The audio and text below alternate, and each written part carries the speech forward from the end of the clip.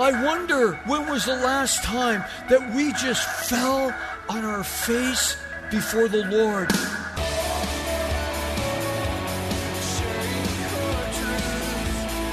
Welcome to Core Truth Radio, a radio ministry of Core Church Los Angeles with pastor and Bible teacher Steve Wilburn. Pastor Steve will be teaching us God's truth right from the Bible with lessons that we may not want to hear, but we need to hear. Let's jump right in today's study.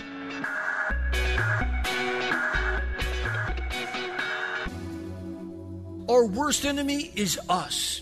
We make bad decisions. And the Bible says that we will reap what we sow. And so maybe you have made horrible decisions in your life, and now you're reaping it. No, maybe you blame this, and I blame my parents, I blame the way I was raised, I blame the United States, I blame this, and there's about everything that you can blame. But ultimately, we make bad decisions. And when we're honest with ourselves, sometimes we are our own worst enemy. And yet in those times, God is saying, no matter what has happened, God can redeem. I can make up those years, he says. God can make up for us all the years that the locusts have eaten in our lives. The one that's come and devoured on us. The one who has ravaged us. Amen. The one that's come along and licked up the leftovers. No matter what has happened in our life.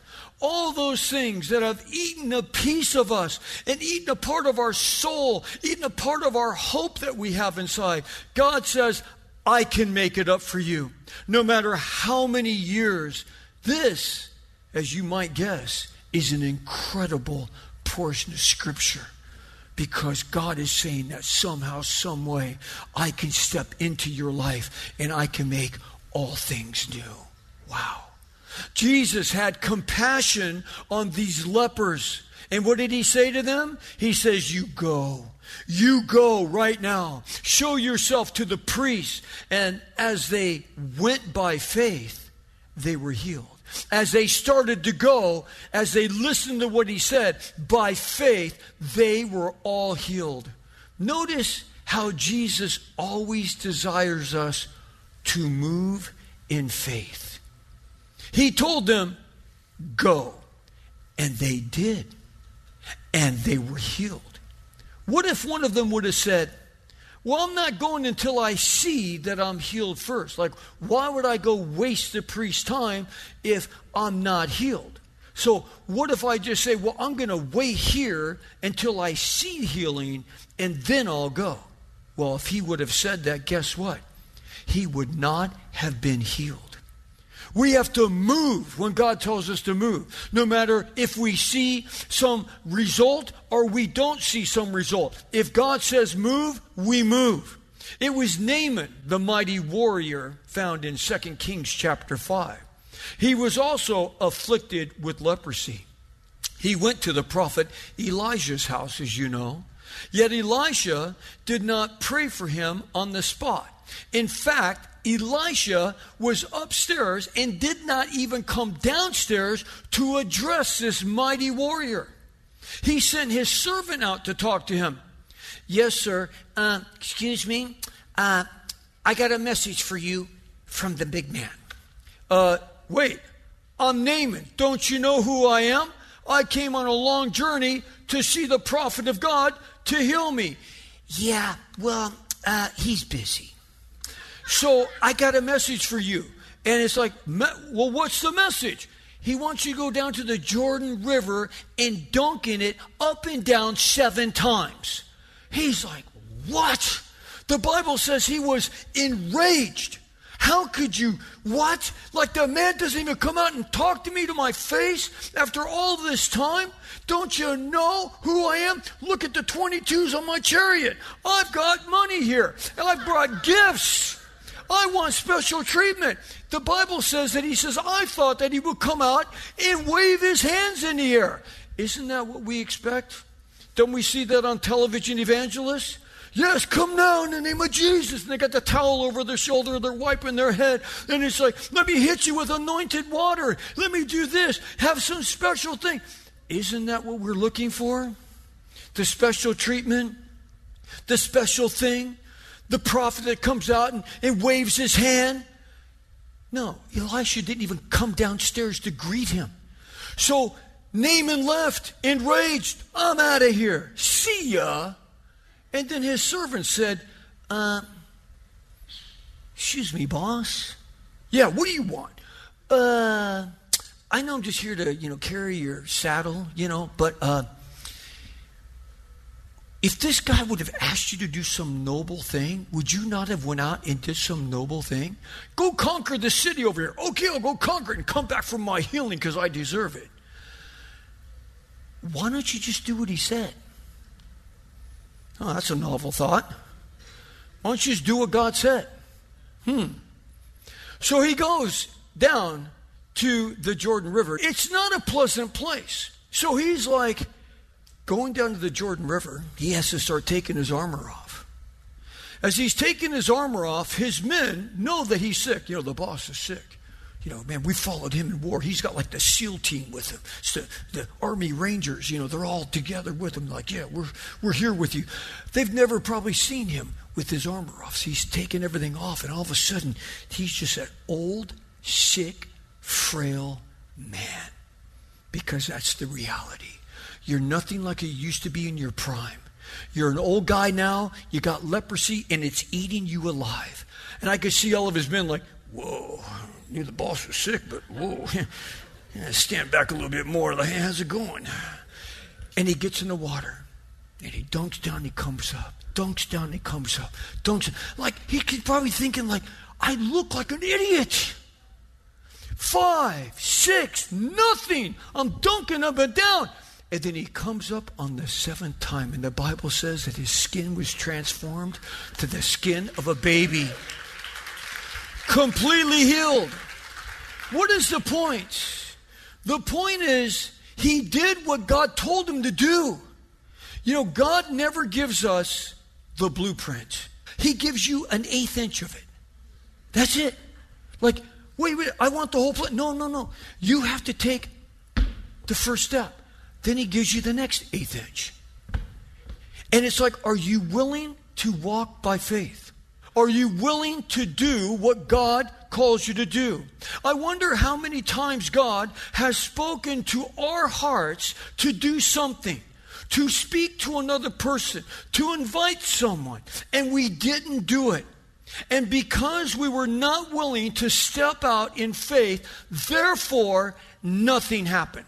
It's like God moves in our heart. He moves us. He motivates us, and he gives us opportunity. But if we don't move, then nothing happens. Which brings up our point, stopping to praise. We're going to be in the Gospel of Luke, chapter 17, picking up in verse 15.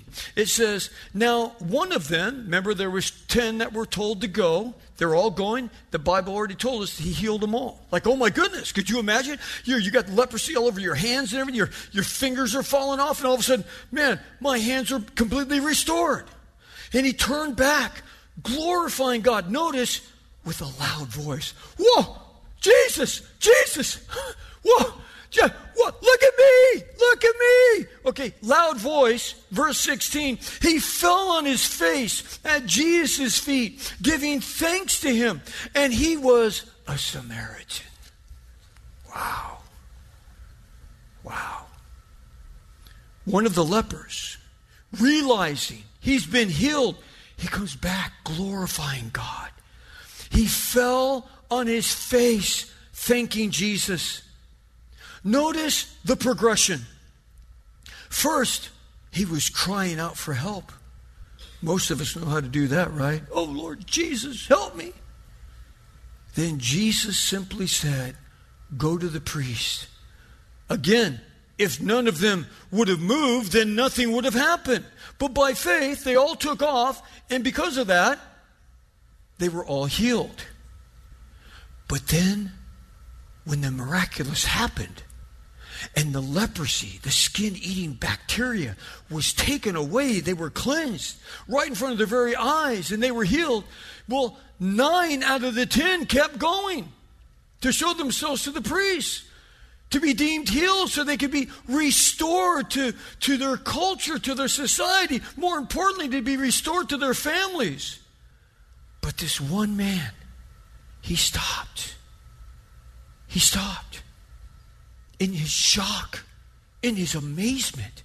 And he immediately turns around and starts screaming and going, running back to Jesus, falls in total worship and adoration at his feet. He was glorifying God. He couldn't believe it. All those years of being ostracized, all those years of being abandoned by society, by his own family, his own loved ones. How desperate this man must have been for love in his life. How he must have longed to be accepted in just life in general again. To have the embrace of another person around him. Now, all he could do is just fall on his face at Jesus' feet. This is a universal sign of surrender and thanksgiving and praise. For he had no earthly gift to give the Lord. What did he have? He had nothing. He lost everything. So he brought the only thing that he had. He brought his own praise, his own worship to the Lord's feet, wrapped with a thankful heart. He must have cried out the words of Psalm 103. Listen to Psalm 103. Bless the Lord, O my soul, and all that is within me. Bless his holy name. Bless the Lord, O my soul, and I will forget none of his benefits. Who has pardoned me of my iniquities, who has healed me of my disease, who has redeemed my life from the pit, who has crowned me with loving kindness and compassion, who satisfies my years with good things, so that my youth is renewed like an eagle. Wow. Could you imagine how thankful this man was? Like, man, I'm on a one-way ticket to hell. My body's falling apart. I'm dying a slow death. And all of a sudden, I'm healed. I wonder, when was the last time that we just fell on our face before the Lord and we didn't come out with our laundry list of more wants and desires? Oh, yes, Lord, I come before you. Thank you so much. And Lord, I just really need this and this and this and that and this and that and this and that and this and that. But rather just a heart of thankfulness. Oh, God, I'm just coming before you. I don't want anything. I just want to thank you. I just want to praise you. It's something to consider. We just looked at stopping to praise. Oh, how we must just stop and come to the Lord at times just with a heart of gratitude for all that he's done for us. But it brings us now to our final point, loving the forsaken. Let's look again here in Luke 17, verse 17. And it says, Then Jesus answered and said, Were there not 10 cleansed? But the 9, where are they? Where's the other 9? Was no one found who returned to give glory to God except this foreigner, this Samaritan? It almost leads you to believe that the other 9 were just Jews. But no, the foreigner came back. The Samaritan came back, and he said to him, Stand up and go. Your faith has made you well. Wow. Amen. So here we have the Samaritan, the dog, the man forsaken by society, kicked to the curb. But yet, where do we find him now? Fallen at the feet of Jesus. And the Lord says, where are the other 9? Jesus wondered, how could these other men that had been defiled by this flesh-eating bacteria, who have been a reproach to society, who have been looked down and kicked in life, not stop and at least say, thank you? Yet that's exactly what happened. Only 1 out of the 10 stopped and came back, falling on his face to give thanks. Well, before we get too critical of the other 9, we have to turn it around and ask ourselves, what do we spend more time doing? Here's a question. Don't raise your hand. Number one, do you spend more time complaining about what we don't have? Or number two, do you spend more time thanking and praising God for what you do have? Consider all the blessings we take for granted, like life itself. We're all alive today. The air we breathe, the hearts beating in our chests, the food we eat, maybe not what exactly you want to eat. It's not filet mignon, but it's food.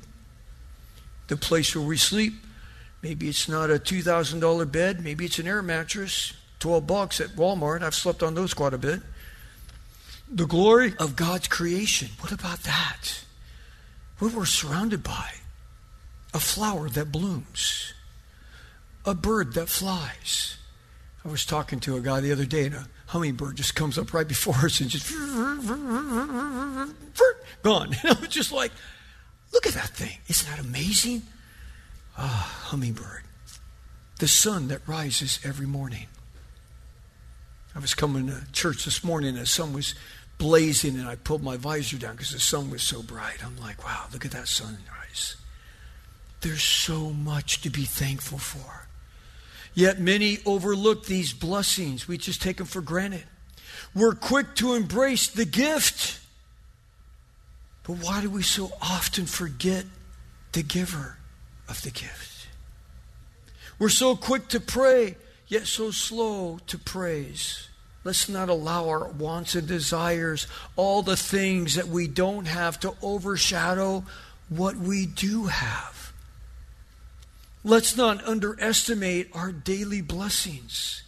Let's never forget to thank the God of heaven who supplies all of our needs. I wonder if there are any among us who need to move from living on grumble and complain drive to thankful street. Just a suggestion. That move could do us all well. Yes, we should never be named amongst the other 9. Rather, let us sing out, as it says in Psalm 107. I was so moved by this psalm during Thanksgiving. It just moved me, just all over again. He says in Psalm 107, verse 1, "Oh, give thanks to the Lord, for he is good." How about that? He's good. For his loving kindness is everlasting. Let the redeemed of the Lord say so. I've been redeemed by the Lord, whom he has redeemed from the hand of the adversary. I was in the clutches of the devil. I did everything he wanted me to do, and I was miserable. For he has satisfied the thirsty soul, and the hungry soul he has filled with what is good. Let them give thanks to the Lord for his loving kindness. Oh, amen. Let the redeemed of the Lord say so. And what are we redeemed from, in case you have forgotten? We, like the 10 men that were filled with leprosy, though we might not have leprosy, we all are destined to die. And we all have the life-threatening disease that's known as sin. Let us draw close to the glorious Father. Let us fall to our knees in praise of him, like this Samaritan man did. And notice what Jesus said in verse 19. Rise and go your way. Your faith has saved you. We need to rise and go.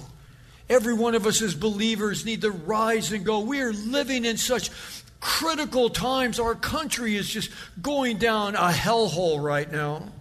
Are we not seeing it? I mean, it's just like, oh, bail reform and bail this and bail that and start, prison reform and all of this. And so, yes, if we give everyone everything for free, it's like they'll get better. No, crime is going off the hooks and everything is just spinning out of control. And one side of the government is all thinking, oh, it's all fine. Everything's good. Get over it. How many people have a lot of hope and joy right now? We should, as believers. Because our hope is not in us. Our hope is in the Lord. Jesus is the only one that can give real hope. And we have that message in our heart. Hope that our sin can be forgiven. Hope that our guilt and shame can be cleansed away. Hope that we can all go to heaven one day. And for the here and now, we have the hope that no matter what happens in our world, no matter how bad it gets, and it's going to get worse, that God was never going to leave us or forsake us. He will walk with us to the day the trumpet blows and the rapture of the church happens. I entitled this message, Failing to Remember. Will you remember to give thanks for all that you have instead of all that you don't have? Will you remember that holidays are a reminder of the hope that God has given to humanity? That there was a baby born. The baby born was the Savior of all mankind. So let us be that reminder. It's like we need to be the voice of reason in the midst of this world that has lost all reason. See, I have this saying, there's a God in heaven that loves you. I use it all the time. It's my opening to almost everybody I come in contact with.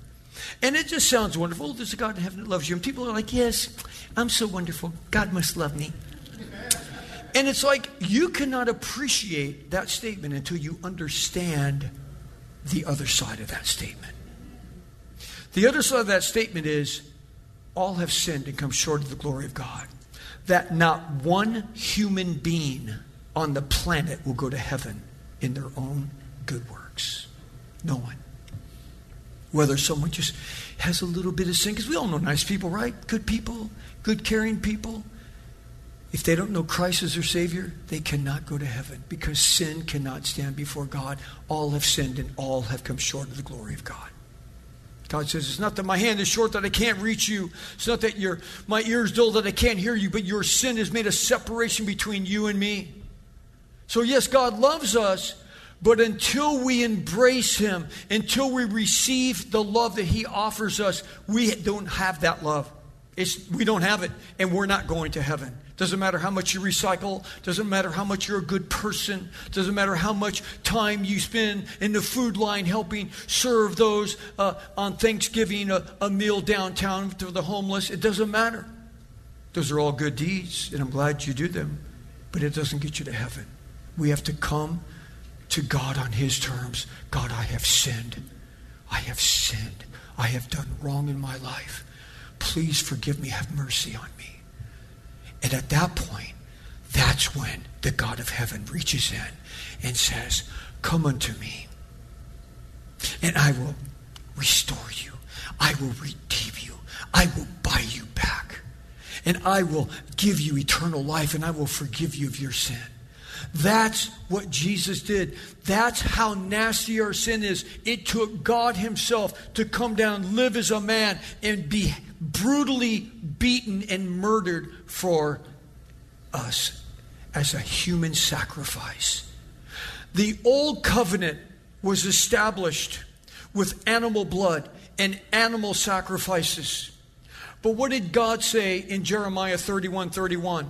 I'm going to have a new covenant. Why? Because the covenant that I made with Moses through the law of God, through the Pentateuch, the Torah, you didn't keep it. There's not enough animals to sacrifice for all of our sin. So I'm going to have a new covenant. And the new covenant is dipped in God's blood as He shed His blood on the cross for us. That's what communion's about. This is what Thanksgiving started as in our country. To give praise and glory to Almighty God. Amen.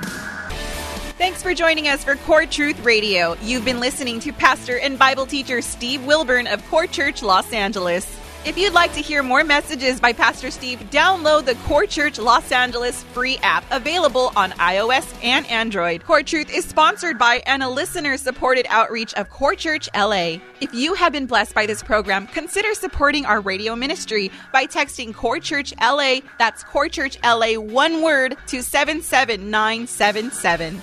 You can also give via our app or online at corechurchla.org, as well as writing to our P.O. Box 34789, Los Angeles, California, 90034.